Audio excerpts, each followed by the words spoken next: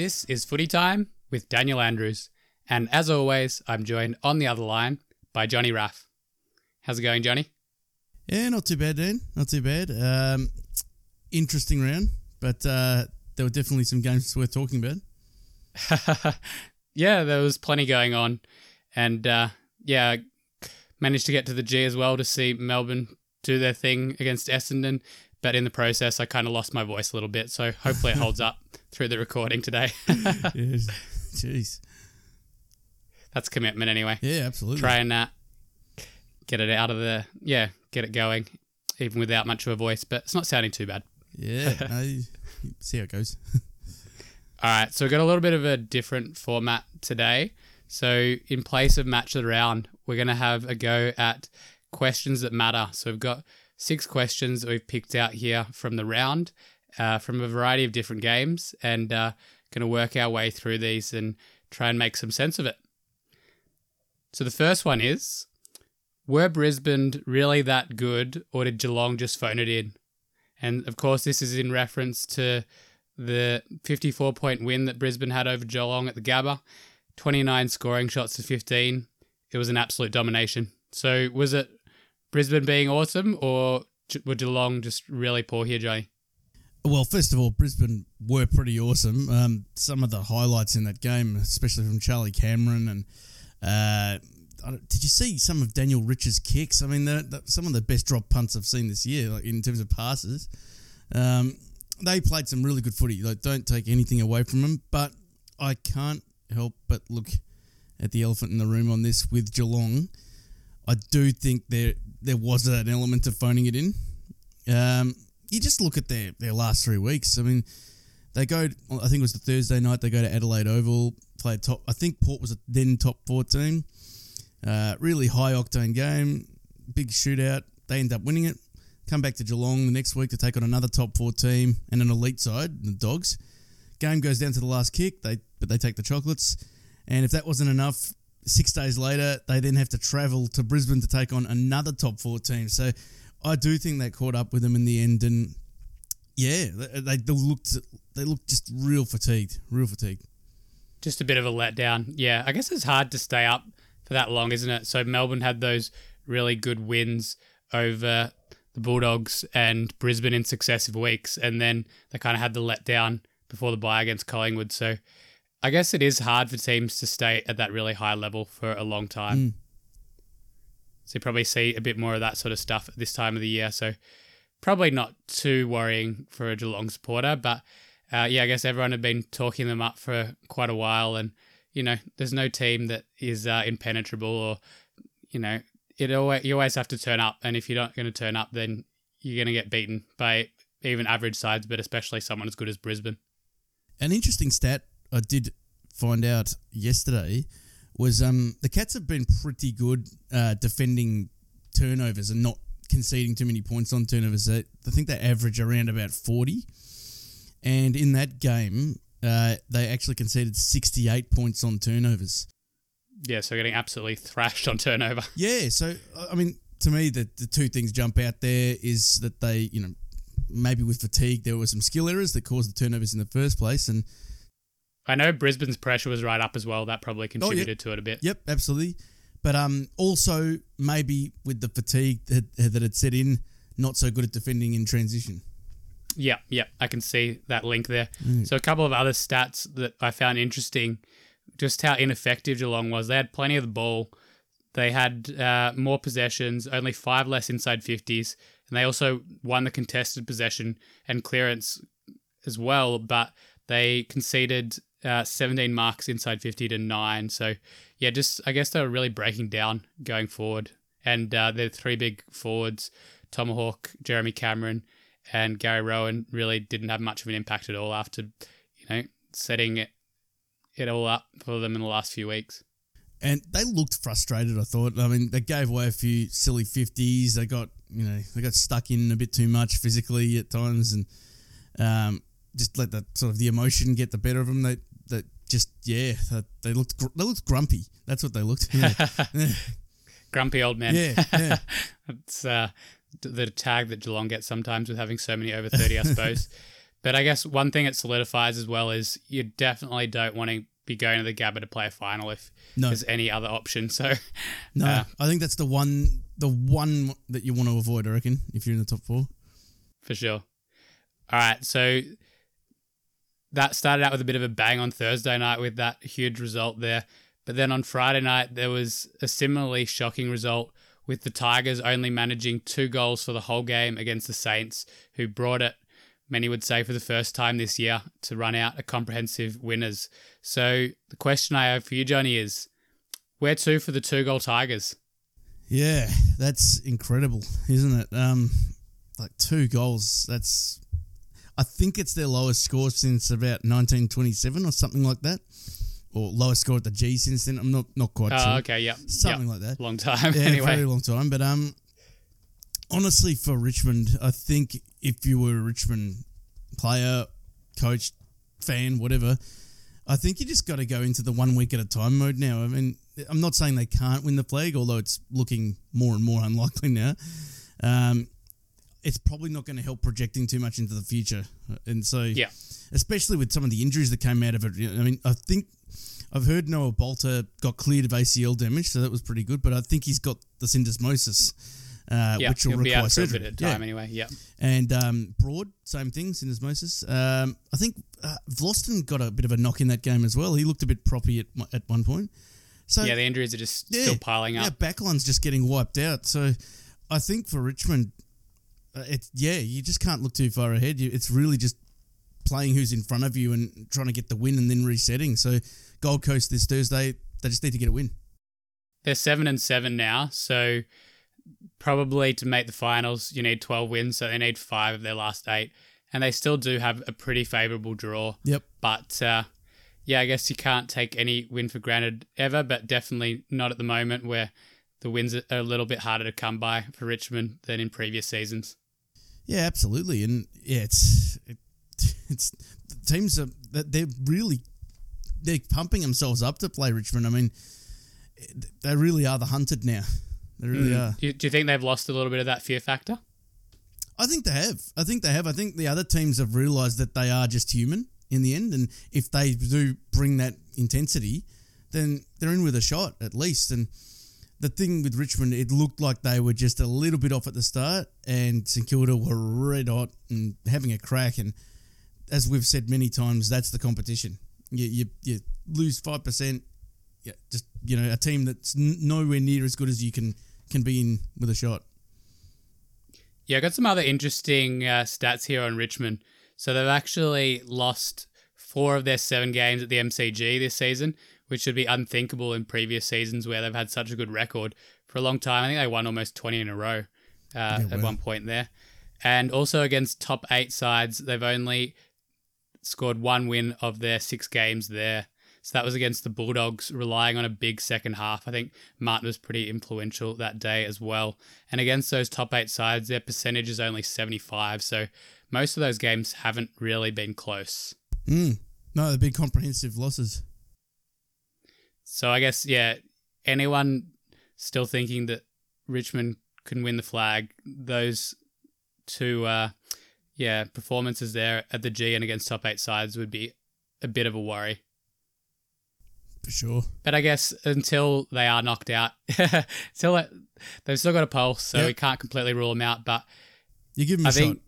Yeah, I think even Richmond supporters would have to agree that this is probably the lowest point they've been since they started rising in 2017. This is as difficult as it's been for them.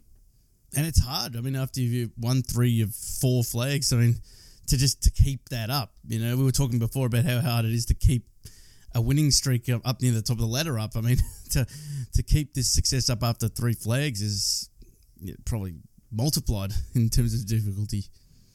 Yeah, so I guess a lot of people were saying, they can win it from outside the top 4, they can win 4 finals in a row. But looking at that, top 8 side record, you'd think that's pretty fanciful.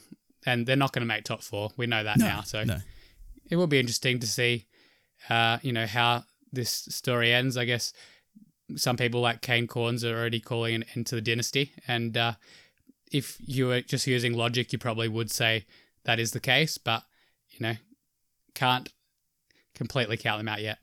Yeah, I'm not sure if the dynasty's completely done, because I'd like to see what they do next year. They might retool a little bit and have another crack, but it is definitely a fork in the road. For sure. All right, let's move on. So Freo had a very impressive win on the road against Collingwood. I think that game was played at Marvel Stadium. And yes. So the question I have is, are Freo now the sleeper to make the top 8? No one's really been talking about them, but they're now just outside the 8 on percentage. Quite a lot of percentage, I think, that separates them and Richmond, about 10%. But, they're there. They're banking the wins when people weren't really giving them a whole lot of credit. But, how do you see their top 8 chances, Johnny? Well, you're absolutely right. No one is talking about them. No one ever talks about them. But they just quietly go about their business, and they get their wins here and there. They got the all-important away win. I think it was Dermot Brereton who said when he was interviewing Justin Longmuir on Saturday that Freo, quote, travelled as well as a barrel of Guinness. Yeah, I quite like that one. Yeah, it's not bad. But they managed to get that monkey off the back for now. So next 5 games, Carlton, Hawthorn, Geelong, Sydney, Richmond. There's a couple of winnable games there, and it definitely gives them at least a fighting chance. There's no reason why they can't, in my opinion, there's no reason why Freo can't be right there in the thick of it. Yeah, absolutely. So they're on 7 wins at the moment. With that poor percentage, they probably need another 6 wins, which is a lot to ask in the last 8 rounds. But if they could win 6 games from here, I think they would definitely make it. So that's the challenge for them, I suppose. I think you're right. They definitely need the 6. I think they might get away with 5, but that low percentage, it's going to hurt them in the end. Yeah, I think. Yeah. I think normally it does take 12 wins and not a horrible percentage, something over 100. And I think theirs is 93 at the moment, so I doubt they're going to get over 100. No, I don't think they'll get over 100. But you never know. They might sneak in, get, at night. There might be a 50-50 game where they manage to get the chocolates, and there's so much football to go. Yeah, for sure. Well, I guess it's good, to see what Longmuir is doing. It's really good. Working. He was getting a lot of credit last year, even when they weren't winning a whole heap of games. And I guess there was that whole thing going around with them being the most inaccurate team in the AFL, and that sort of costing them games here and there. But it seems like they've got on top of at least some of their issues, and they can put sides away when they get the chance. And players like Fife to come back, and really liking the emergence of some of these other youngsters. I'm actually really enjoying watching Liam Henry at the moment. I reckon he's a genuine star in the making. And Sean Darcy in the ruck is doing some nice things. Darcy. Really like him. The way he moves well, kicks well. Yeah. All right, so Freo right in the race for the top 8, that's for sure. So there was another great game on the weekend, plenty of them. This one that we're referencing here is between Port Adelaide and Sydney, top 8 clash. And it was actually Sydney who hit the front in the last quarter after the last 3 goals. I think Franklin kind of caught fire here, but Port Adelaide managed to steady. So who was it that kicked that go-ahead goal for the Power there, Johnny? It was none other than Sam Mays. And I'm loving the story of Sam Mays' Saturday in as a whole. He played in the SANFL on the Saturday. Had about 14 touches, sort of nothing to write home about. But he ended up getting the call after the game to get down to Adelaide Oval and be the emergency sub. I'm not quite sure what happened to whoever was going to be the emergency sub. Yeah. But he got the call to come down, drove down to Adelaide Oval, ended up putting on the vest, but he actually ended up coming on. And once again, this is bad, I know, but I can't remember who the injured player was that he replaced. But long story short, he came on and he ended up kicking that go-ahead goal, and it was a good one. And I don't know any other time that this has happened. Can you think of anything, Dan? I know that there's been games where a player might have come in as a last-minute sub, a last-minute inclusion, maybe when they played in the VFL the day before. I've never heard it on the actual day. No, it's incredible. I guess that's one of the new things that the sub rule kind of allows in a way. You wouldn't be expecting to play a full game, so you can probably get away with something like this a little bit more than you used to be able to. Yeah, exactly, yeah. So were you impressed by the power in that game? Yeah, look, I was. They did what they had to do. They easily could have been run over the top in that last quarter, especially when Buddy started heating up. So it's a good win for them. In terms of whether they would be, are they a genuine flag contender?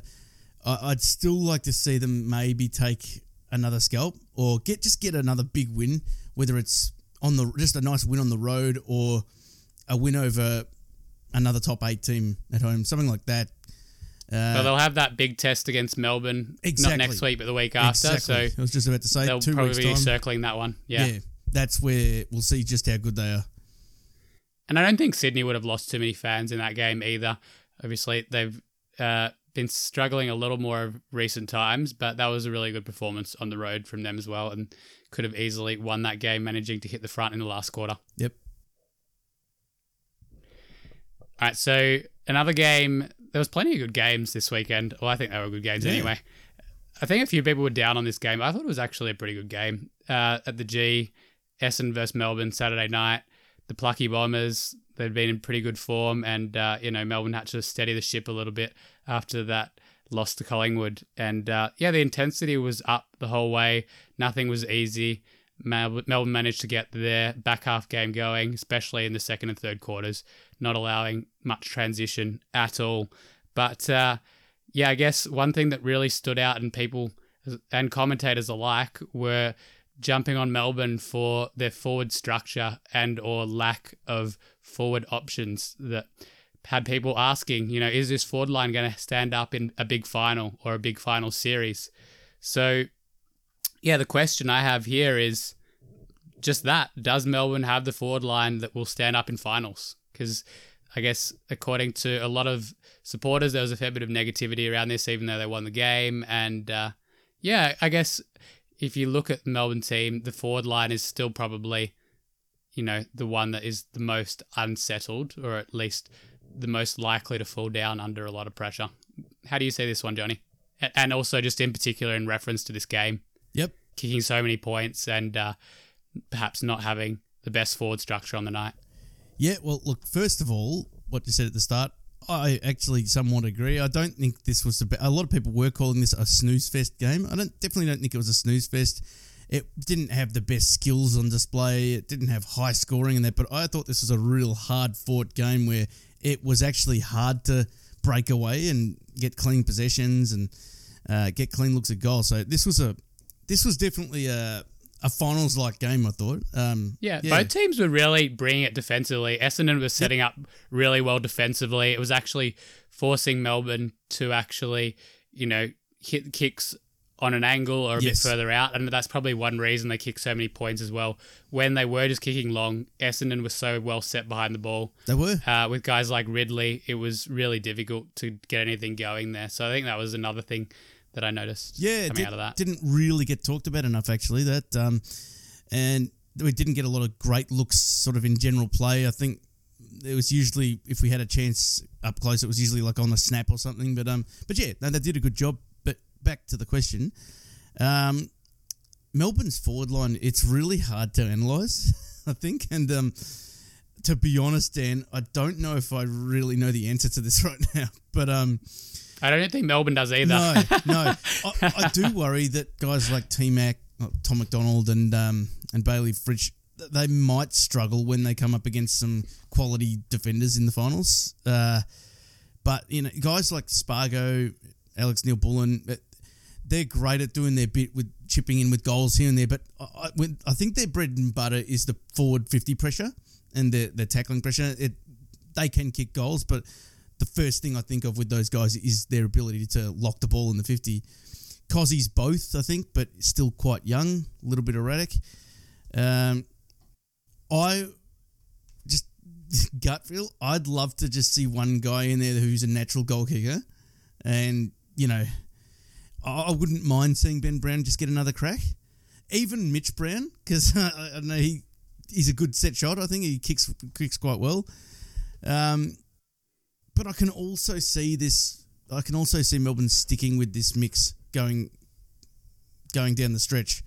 Yeah. By all reports, I think Ben Brown has done some sort of like mini preseason. So if they do bring him back, hopefully he'll be a little bit fitter and can do a little bit more defensive running. I know that's not really his thing, but just helping out a little bit more in that aspect, or at least trying to get to the right spot. So I'd be surprised if he doesn't get another go after this game in particular, and the fact that he did kick 5 in the VFL, and I think if you're ever going to try him again, you'd probably do it now. So yeah, I'd be expecting him to come in. Yeah, I mean, 8 games to go. You want to, trial some things out now.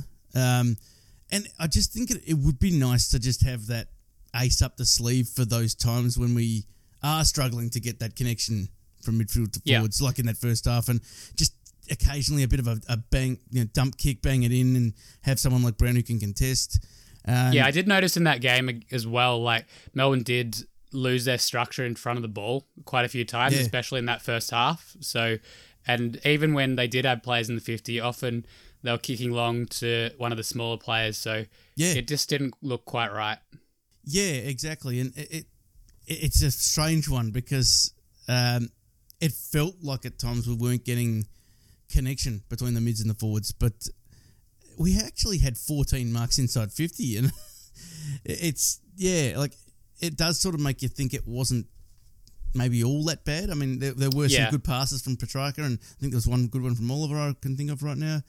I think it was a combination of factors, kind of already talked about it a bit, but I think Essendon did force Melbourne to do something a bit different, just how well they were setting up, and I guess Melbourne weren't... They're just not... One thing is, I don't think Melbourne has that many players that are good at taking long shots for goal. Most of our players can't kick a 50-metre goal. The only guys I'd kind of trust from that distance are Petrarca to make the distance for sure. Sparrow, I think, is a really nice long kick, and probably Brayshaw. Yeah. Those are probably the 3 who I would be happy to have taking a 50-metre shot. Most of the other guys, Fritsch 3 out of 4 times, aren't going to make the distance. Left, but I see what you mean. Yeah. Maybe not, like, maybe Fritsch not isn't as too accurate, bad.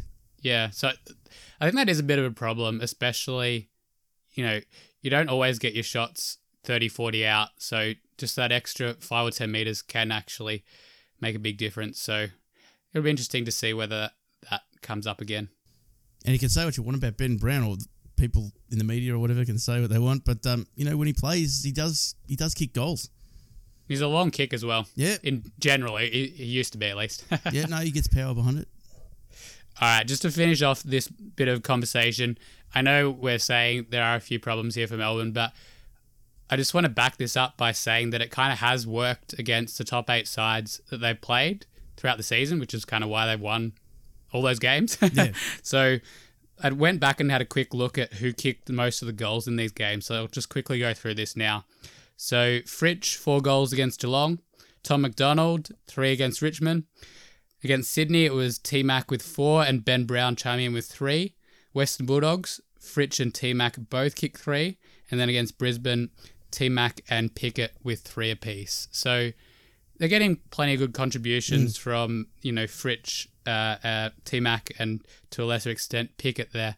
But I guess one thing looking at that list to me is T-Mac is there a lot. So it wasn't too bad on the weekend, but I think as an opposition team, if you can control Tom McDonald's output, you're going to go a long way to limiting Melbourne's scoring. Yep. At least, and even when he's not kicking goals himself, he's a really good connector around half forward. So, and he'll often sort of, wheel around and get it moving pretty quick. So yeah, he works hard to get up the ground as well. Yeah, so I think he's definitely the key from Melbourne's point of view, at least in the way the forward line's functioning at the moment. So if you can, as an opposition team, keep Tom McDonald quiet, then that would be a good start to beating Melbourne. Yeah, look, I think it's more just having, like I said, having that ace up the sleeve. Things have worked quite well so far, but you want to have that other dimension just in case. And I think Tom McDonald's been a little bit off the last few weeks as well. Yep. I think his wife had their second child perhaps, so might be a fair bit going on with that. So hopefully that all evens out and he could find a little bit of form. Yeah, and the lockdown wouldn't have helped, I guess. No, but yeah, from experience, the first 5 or 6 weeks with a newborn are probably the hardest. So right. probably get a little bit easier after that. But we'll see if he's tracking with that. You wouldn't expect his form to get too much better in the next 3 weeks. So if you sleepless we'll nights down. Yeah, it's a lot of waking up. All right, last one of these questions that matter. So how did West Coast get beaten so badly on their home deck against the Bulldogs? So they conceded 33 scoring shots. The margin should have been a lot bigger than I think the 40 or so points it was. And they only managed to generate 13 scoring shots themselves. So what happened? They were really expected to do pretty well in this game and they just were nowhere near it.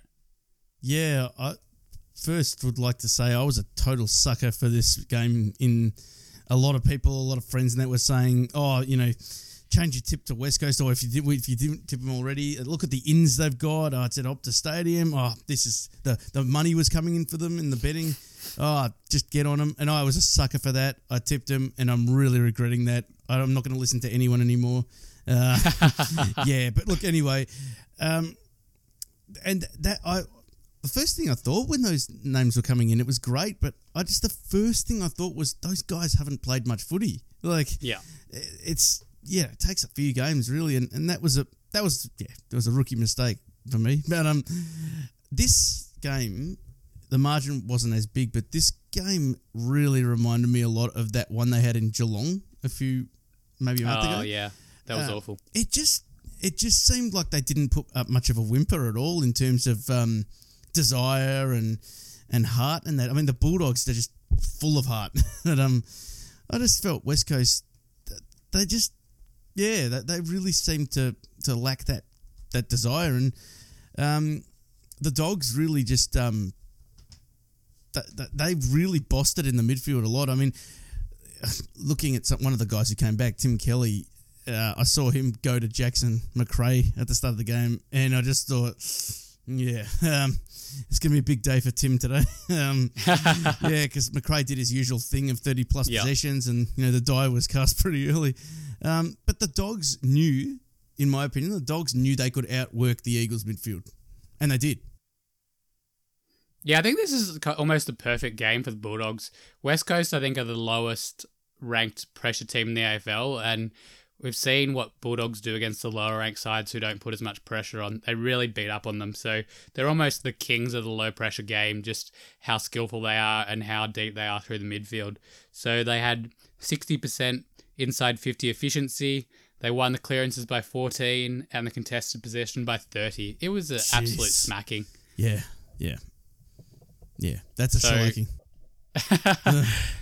Yeah, my brother was actually asking me who he should tip looking at this game, and I think the main thing I said was, Bulldogs probably aren't going to lose 2 in a row. They had that really tight one against Geelong, and they want to bounce back. And obviously, it wasn't going to be an easy game against the Eagles over in WA, and especially after having a quarantine. But I think what this shows is they're just clearly a better side than the Eagles. Definitely, and they, Nick Nat obviously won the hit-outs, but the Dogs just rove to him. They did the old sharking and worked harder at the ground level. They really taught him a lesson in the middle of the ground.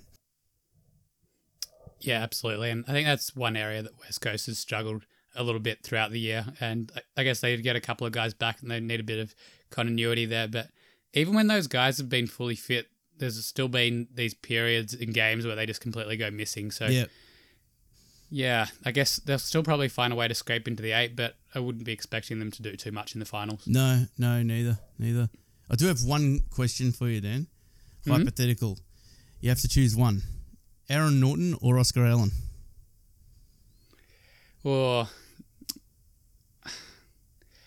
I don't know. They're both, sort of like your prototype forwards, both very tall. I guess Norton, he started as a back, so he's not the most natural forward, but he's probably got the best hands of almost anyone at the moment. I don't know who it was. I think I heard someone comparing him to a young Wayne Carey. Yeah. So, and his goal kicking is getting better as well. It's getting better. So, yeah, I think I'd probably have to go with Norton at this stage, although Oscar Allen is doing some great things as well, and he's developing quite early for a big man. Yep. Who would you take? Oh, look, this one's an absolute coin flip for me as well. It's very hard to split them. I'd be very happy with either of them, but I'm also just going to go with Norton. Because, I just think that he's maybe just a little bit more versatile, can sort of play down back a little bit if he needs to. And, got to love those hands. He's a one-grab player. Oh, yeah. Yeah. And he keeps his eye on the ball as well in contests. Like, he's one of those guys, it sounds so cliche, you got to keep your eye on the ball, but it's quite easy not to in a contest. He's just always fixated on it. For sure. All right, so the next thing we're going to have a go at in this episode is actually looking at, for each of the premiership contenders, what a possible missing piece might be. Or not necessarily missing piece, but who could you add from one of the bottom 8 teams to actually put this team over the top and give them the best chance to win the premiership? So I guess you could think of that as like the missing piece. So I guess part of this might be, thinking about where a team might have a relative weakness. A lot of these teams are very good, obviously, so there's not too many weaknesses, but what sort of player could actually, give them the edge over some of their top 8 combatants going into the finals here? So there's a couple of rules for this. So both Johnny and I have picked some players from the contenders we've got here. So those contenders are Melbourne, the Western Bulldogs, Brisbane, Port and Geelong, the top 5 on the ladder. And we're still including Richmond on this list as well. And the rules are pretty simple. No Toby Green, because I think you could probably say Toby Green for every team. Yep. He's just that versatile forward who can play small, can play as sort of a marking forward as well. So it would be pretty boring if, just put Toby Green for everyone. So no Toby Green. And also you can only choose one player once. So once you've chosen a player, can't be picked again. So let's get started. We'll go to the top of the ladder with Melbourne. So who are you going to draft in our fantasy draft here, Johnny, to help the Ds? Yeah. There were a couple. But I have gone with Zach Merrett, especially after the game he played on Saturday night. I just think I love his ball use. He's a stunning kick. I just reckon he would be the polish. If there's any polish from our midfield lacking, he'd be that polish. And, he'd really help with the connection with the mids and the forwards. So, yep, there was a close second, but I'll see what your choice is first before I possibly reveal that. Yeah, we both watched the same game on Saturday night, Johnny. I'm drinking the Zach Merrett Kool-Aid as well. So, got the same one there. Yeah, I just think, as you said, just that one extra star, I think, would put Melbourne over the top, give them that little bit more polish and depth through the midfield. Petrarca could probably spend a little bit more time forward as well. Yep. Although having Viney back in seems to allow him to spend a little bit more time forward as well. But yeah, just that one extra really good ball user. Absolutely. Who was your close second? Look, I floated the idea of Tex just to, nice sort of mobile forward, kick straight. He could help. But yeah, I was thinking about a big forward, but then I thought, looking through the teams, there weren't really too many contested marking forwards in the bottom 8 teams that are really good. And I did think of Walker as well, but I see him probably more as a bit of a lead-up forward. Exactly. But Tex would be good as well, I think. But interesting. We both went for Merrett there. Yes, very interesting. All right, so Z Merrett into Melbourne. What about the Bulldogs? Who are you drafting in there? Yeah, look, the Bulldogs. Yeah, it's needed a bit of thought, but I've gone with Darcy Moore for the Bulldogs. I think he would just shore up their back line a bit, good in the air, help with rebound 50s. I actually found out that the Dogs are last in rebound 50s, so oh wow, yeah, that might help them out just in that area. Darcy Moore. Okay, I had pretty similar thinking here. I went for Wiedering.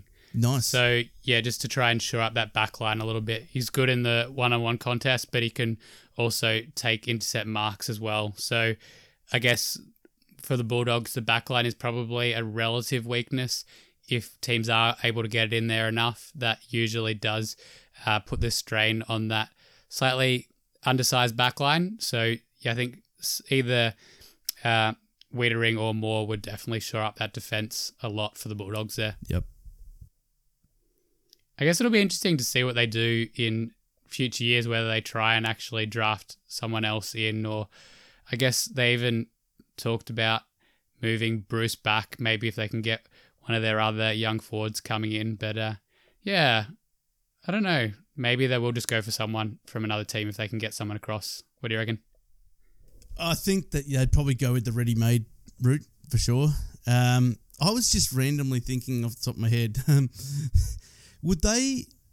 could they use Jordan Roughhead right now if they could get him back? Yeah, I think they could do a lot worse. yeah, because he could definitely help out. He could help you win some games. But yeah, for sure. I think you're right. I think you go down the ready-made path, I'd say. Yeah. Okay, next team we've got, third on the ladder, Brisbane Lions. So this was a bit of a tricky one for me because I don't think Brisbane have too many holes. Where did you go here? I was about to say the exact same thing. This was actually the hardest. Hard to see any weaknesses at all with Brisbane. They're pretty much just set all over the park. But I went a little bit sort of left field here. I've actually gone with Adam Saad. Okay. I thought that just the prospect of having Daniel Rich ball use off one halfback flank and Adam Saad's run and carry off another, it just sounded like a real mouth-watering prospect. So maybe just the one player that could add something different to that team. Yeah. A little bit more run and carry off that half back line. Just, yeah. It'd be interesting to see. If one weapon doesn't get you, the other one will, kind of thing. All right. For Brisbane, I think this is probably, the Essendon Melbourne goggles talking a little bit maybe, but I just thought Darcy Parish in the midfield for them would be great. So just give them another proven clearance winner. They've already got a really nice mix through the midfield, but like most teams, they do have stages where, they'll go a while without winning a clearance. So I guess, they're relying on Neild when he's fit for a lot of their clearances. And there is a little bit of a drop-off in their clearance winners when Neild is being held well. Yeah, absolutely. Absolutely. So I think someone like Parish could definitely help them, who seems to be racking up the clearances this year. Yeah, that's a good choice. All right, fourth on the ladder is Port Adelaide. So they jumped up after that win over Sydney. What do they need? Who are we drafting in for the power here? Well, I just need to recap the rules. Are we allowed to use a player that the other person has chosen? Yeah, that's fine because you wouldn't have known. If not, then I'll do something else. But no, that's fine. I actually thought Port could use another decent key back, and I had Jacob Wiedering. I don't mind Mackenzie, but I still think he's still a little bit of needs a little bit more time. But I did have Wiedering. I can say my backup after yours if you would like to hear, but we don't. Yeah, no, it's all good. Shot at it. So yeah, I guess for you, they are a little bit undersized in defense as well, similar to the Dogs, aren't they? So just that one more big defender to handle some of the monsters from other teams could definitely help Port out. Yeah, so for me, I saw their biggest weakness as the midfield. Just, I guess that's where they've been beaten up by some of the sides in the top 8 getting on top of them through the midfield, especially when, Wines and Boak aren't having their normal output. So I went to the St Kilda captain, Jack Steele. Yeah, I like it. Bolsters the midfield, he's all heart, Jack Steele, and he's got a bit of polish there as well. So I think he'll be giving everything he has for whatever team he's playing for, and I think that's definitely the type of player that the Port guys would rally around and could give them that extra edge through the midfield, which perhaps sometimes they're lacking. Yeah, I really like that one. So who did you have as your second pick there. Look, I thought if it wasn't going to be forwards, I thought maybe Charlie Dixon could use a bit of help in the big man contested department, so I actually went Harry Mackay. Ah, yeah, I did consider Mackay maybe for Melbourne, but then I thought again, a bit more of a lead-up forward. But I think he can take a pretty decent contested mark, can't he? He's up there. I think he's about maybe 4th on the contested marks this year. I guess his one relative weakness at the moment is the set shot from about 30. He does seem to be struggling, but more accurate on the snap or from further out. It seems to be tailor tape at the moment. That's it. All right, so maybe that doesn't bode well for Port because we've gone forward line, back line, and midfield through all that. So they've got most bases covered, I suppose. But when they come up against the really strong sides, there's still a few areas that they can get exposed, I suppose. They've got some home run hitters, but then they've got a few holes. Absolutely. All right, 5th on the list, Geelong. So they dropped down the ladder a little bit after that loss to Brisbane. Who are we drafting in for the Cats here, Johnny? One word, Ruckman. Yeah, we've talked many times about Geelong's weakness in the ruck, and I think, people have been talking about this for 5 years, probably even longer. So who did you choose? I had 2 guys, and look, don't have to reveal the other one. I can just take my one shot. But I went with Brodie Grundy in the end. I just think good skills, runs well, gets possessions around the ground. I think he would probably suit them the best. The other guy I thought would suit him well too, but look, I'm going with Grundy. Okay, Grundy. I also went for a ruckman. No surprise there. I know he's been injured a fair bit this year, but I think a fit and firing Rowan Marshall would be fantastic for the Cats. So he's so athletic, he can do it all. The taps, the work around the ground. He can even kick a goal, probably still developing that side of his game, but he can just do things that a lot of ruckmen can't. So, if I'm going to draft in a ruckman, why not get, one of the best up-and-coming ruckmen, I would say, in the competition. Yeah, and as you know by now that was definitely the one that I was thinking of. Yeah. But I did also give a little bit of thought to Paddy Ryder. I just thought...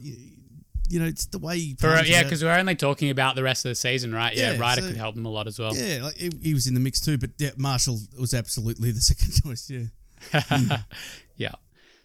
So it'd be interesting to talk to some Geelong supporters. I'm sure they would agree that they need a ruckman, but who would they actually want out of those 3 guys we've mentioned there? Yeah, we do have a few Geelong listeners. I know that for a fact. So, get on the email, footytimemail@gmail.com. Yep, that's it, Johnny. So I guess they've tried to get Goldstein in the last couple of years, haven't they? But I guess for whatever reason that hasn't gone through. And that, I think that would have helped them a lot if they were able to get Goldstein. Obviously, he's still getting a pretty good output. He is. It's funny, actually. It's the one area, Geelong usually sort of at the trade period, they usually get their man. It's the one area that they haven't really been able to do that with, and I'm not quite sure why. It just has to be that they just haven't prioritised it enough. Surely, if they had really tried to get a ruckman of quality, they would have been able to make it happen. I guess that's how I see it anyway. Yeah, I think that's pretty fair. Yeah, and Stanley and Blitzavs do a serviceable job, but they can definitely be found out when the opposition has a really strong ruckman. But I don't know. There's just not really that many really strong ruckmen in the game at the moment.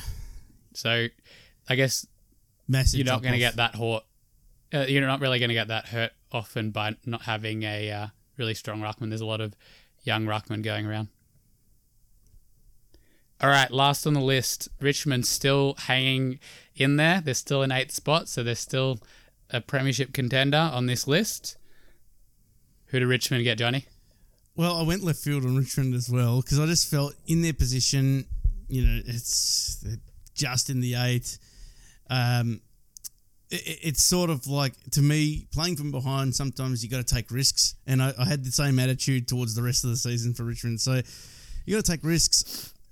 Go with a real left field one here that, could really pay off. I guarantee you, Dan, you do not have this guy in yours. Don't know. I have no idea where you're going with this one. I have chosen, and I don't think I'm going to say, I never say his first name right, but Changjuth Jayath from Hawthorn. I'm going with him because Richmond are bereft of defenders at the moment. He could easily learn their zone and also give them some brilliant dash off half back. Just be that line breaker, an X factor, unexpected. Just I really like roll. it. Yeah. You're right. I would have never thought of that, but I really like it. Good work there.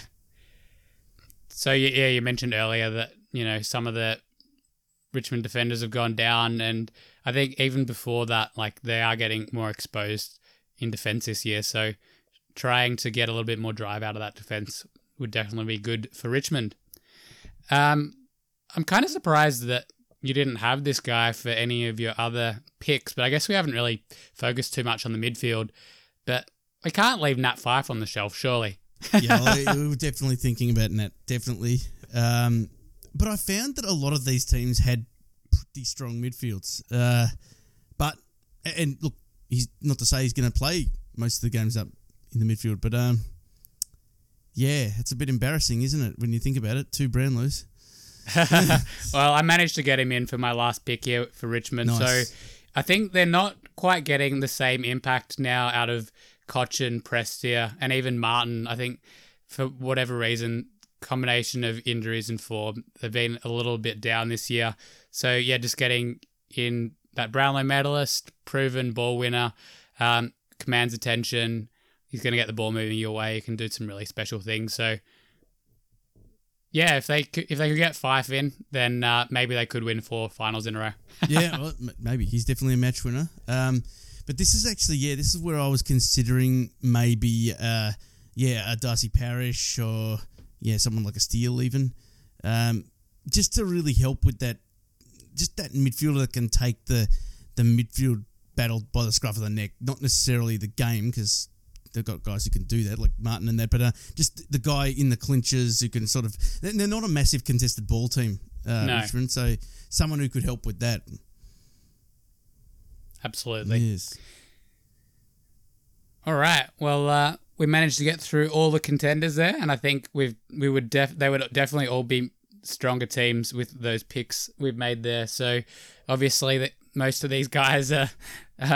well off the table on long-term contracts. But it was an interesting experiment to sort of highlight where some of the relative weaknesses are for some of these teams and what they might be looking for in the draft. But I think as we were going through, you could kind of tell that a lot of the teams didn't really have that bigger gaps anyway. It was just more like the cherry on top for most of these teams. Yeah, the icing on the cake. All right, well, that's all we've got time for today, guys. Thanks again for jumping on the line, Johnny. Yeah, pleasure. And thanks to you guys as well for listening. So remember, we do have the second show coming out on the weekend, previewing a little bit of the weekend's action, but mostly focusing on some true or falses that are quite interesting. So looking to one of those, just as a way of previewing that next show. The 2000 Bombers don't get enough credit for winning one premiership between 1999 and 2001. So true or false there. So I guess, a lot of people think that that's probably one of the best premiership sides of all time, but just the fact that they only got the one, do they get the credit they deserve? So we'll be having a bit of chat about that on the weekend show. So we'll leave it there. Bye for now.